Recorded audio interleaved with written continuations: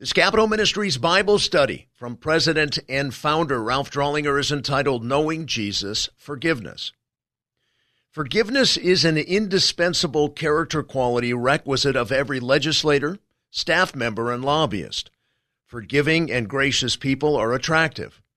Given the competitive and combative environment of lawmaking, especially in an election year where many false things will be said about you, it is easy to end up carrying baggage. The problem is that the baggage is rotten and it stinks up your whole life. Not only does a lack of forgiveness cloud your relationship with God, it's hard for others to hang around those who tend to stench up the buildings. Accordingly, let's examine what the Scriptures teach regarding the formulation, strengthening, and enactment of this essential quality, your ability to forgive and forget. After all, is not characteristic forgiveness the way Jesus has dealt with you? The mandate of forgiveness. What was the inner attitude of Jesus when he underwent the agony of the cross, according to Luke 23:34? But Jesus was saying, Father, forgive them, for they do not know what they are doing. And they cast lots, dividing up his garments among themselves. Compare both the degrees of injustice and the presence of a forgiving attitude, which Jesus exhibited in comparison to your reaction to someone who may have wronged you. In Mark 11:25, what benefit inures to the believer relative to his or her obedience to the mandate to forgive? It reads, whenever you stand praying, forgive if you have anything against anyone, so that your Father who is in heaven will also forgive you your transgressions. What is the underlying motive for not forgiving someone according to Romans 12:19? Never take your own vengeance, beloved, but leave room for the wrath of God. For it is written, vengeance is mine, I will repay, says the Lord. How should we respond to our enemies according to verse 20? It reads, but if your enemy is hungry, feed him, and if he is thirsty, give him a drink. For in so doing, you will heap burning coals on his head. What does God promise in this passage when we are faithful to his mandate to forgive? Paul is most likely referring to an ancient Egyptian custom wherein those who desired to display their contrition in public would carry a pan of burning coals atop their head outwardly, representing the pain of their guilt and shame. Proverbs 25, verses 21 through 22 reads, if your enemy is hungry, give him food to eat. If he is thirsty, give him water to drink. For you will heap burning coals on his head, and the Lord will reward you. If your enemy is hungry, feed him. Romans 12:20. What was the intent of Jesus' answer to Peter as recorded by Matthew in 18:21 through 22? Then Peter came and said to him, Lord, how often shall my brother sin against me, and I forgive him? Up to 7 times? Jesus said to him, I do not say to you up to 7 times, but up to 70 times 7. On a scale of 1 to 10, 10 being the most forgiving person, how would you rate the development of this character quality in your life, and why? Here's a thought question for you. If your enemy sues you in civil court, our courts demand that you respond. Is such a response a lack of forgiveness? Confer with Romans 13:2 in formulating your answer. Therefore, whoever resists authority has opposed the ordinance of God, and they who have opposed will receive condemnation upon themselves. The motives of forgiveness. What is the grand lesson we learn as to why the believers should be super compelled to forgive? In Matthew 18, verses 23 through 33, it reads, for this reason the kingdom of heaven may be compared to a king who wished to settle accounts with his slaves. When he had begun to settle them, one who owed him 10,000 talents was brought to him. But since he did not have the means to repay, his Lord commanded him to be sold, along with his wife and children and all that he had, and repayment to be made. So the slave fell to the ground and prostrated himself before him, saying, have patience with me, and I will repay you everything. And the Lord of that slave felt compassion, and released him and forgave him the debt. But that slave went out and found one of his fellow slaves who owed him 100 denarii. And he seized him and began to choke him, saying, "Pay back what you owe." So his fellow slave fell to the ground and began to plead with him, saying, "Have patience with me, and I will repay you." But he was unwilling, and went and threw him in prison until he should pay back what was owed. So when his fellow slaves saw what had happened, they were deeply grieved, and came and reported to their lord all that had happened. Then summoning him, his lord said to him, "You wicked slave, I forgave you all that debt because you pleaded with me. Should you not also have had mercy on your fellow slave in the same way that I had mercy on you?" The previous is summarized in Ephesians 4:32. What two other words are used here which further characterize a forgiving spirit? Do these words depict you?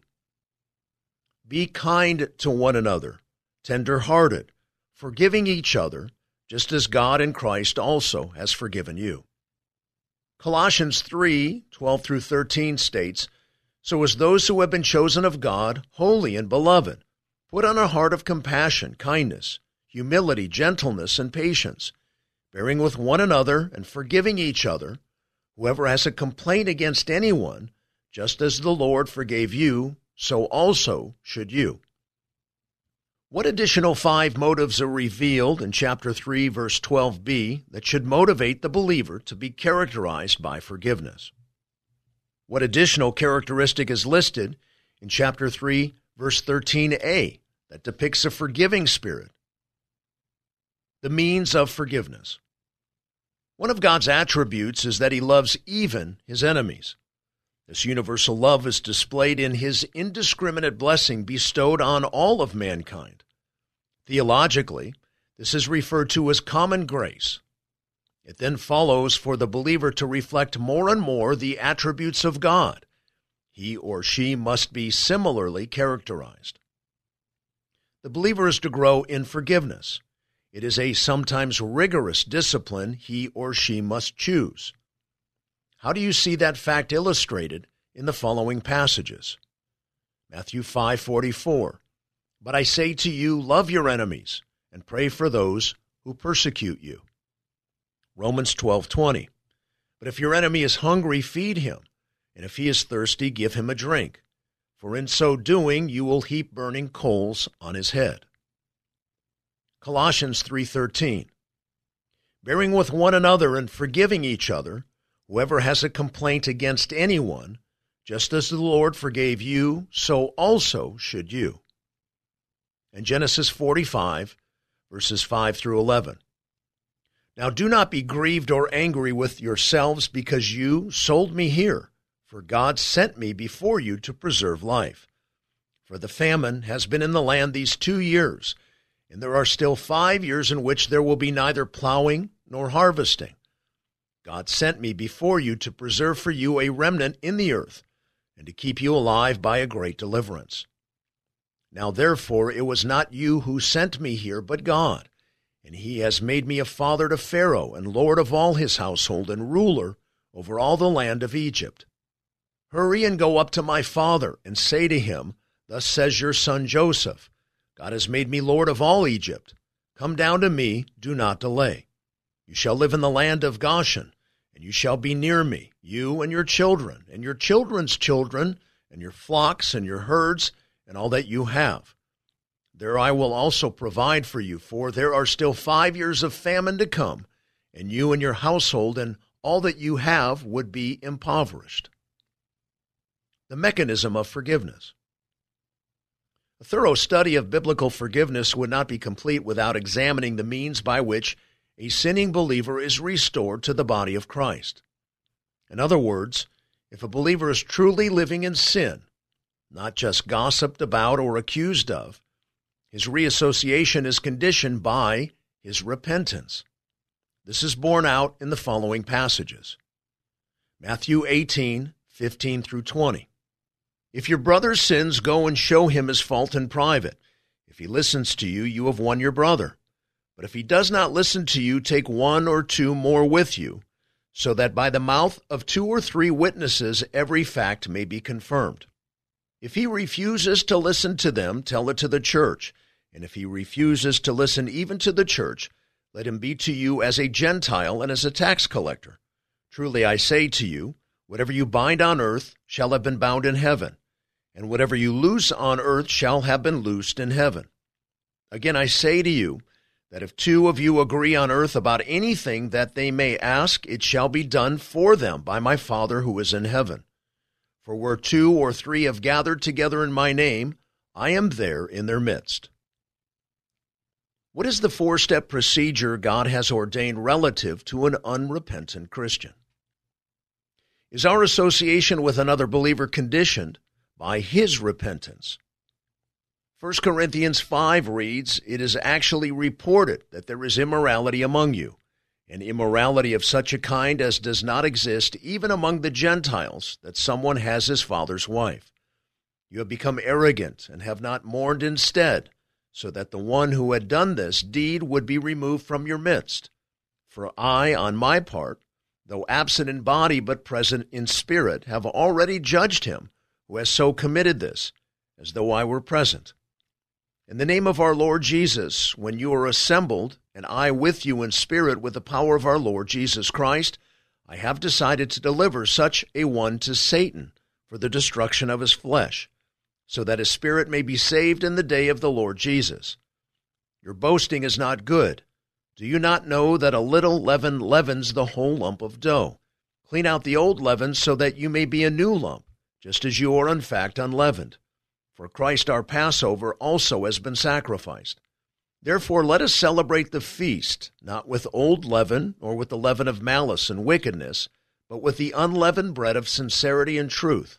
I wrote you in my letter not to associate with immoral people.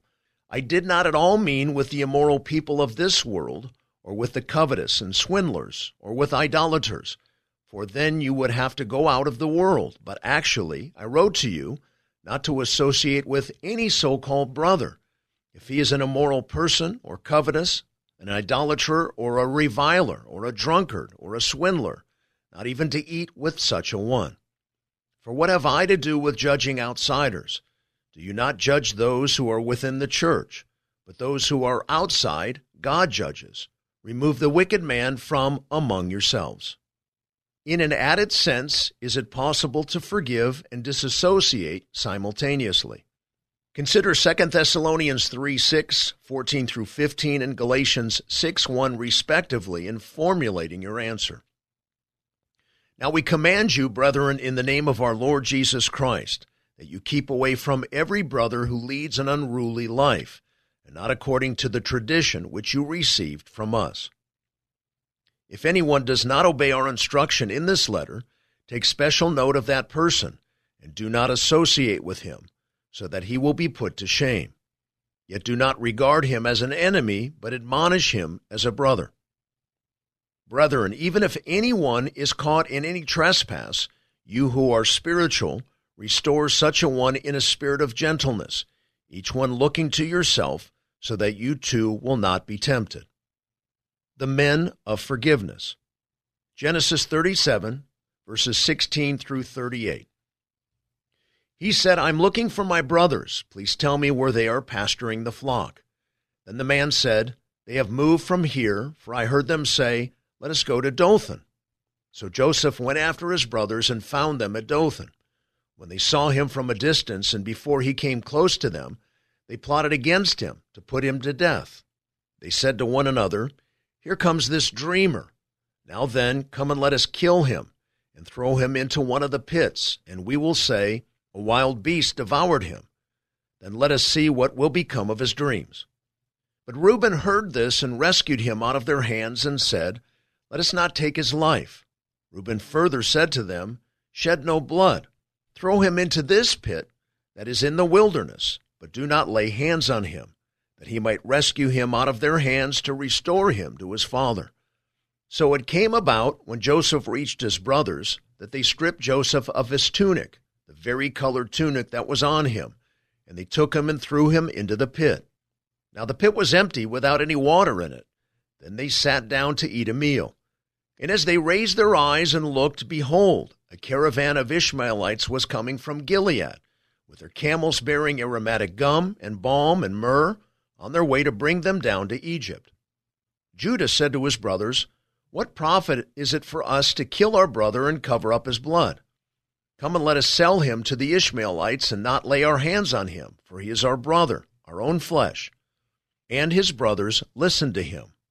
Then some Midianite traders passed by, so they pulled him up and lifted Joseph out of the pit, and sold him to the Ishmaelites for 20 shekels of silver. Thus they brought Joseph into Egypt.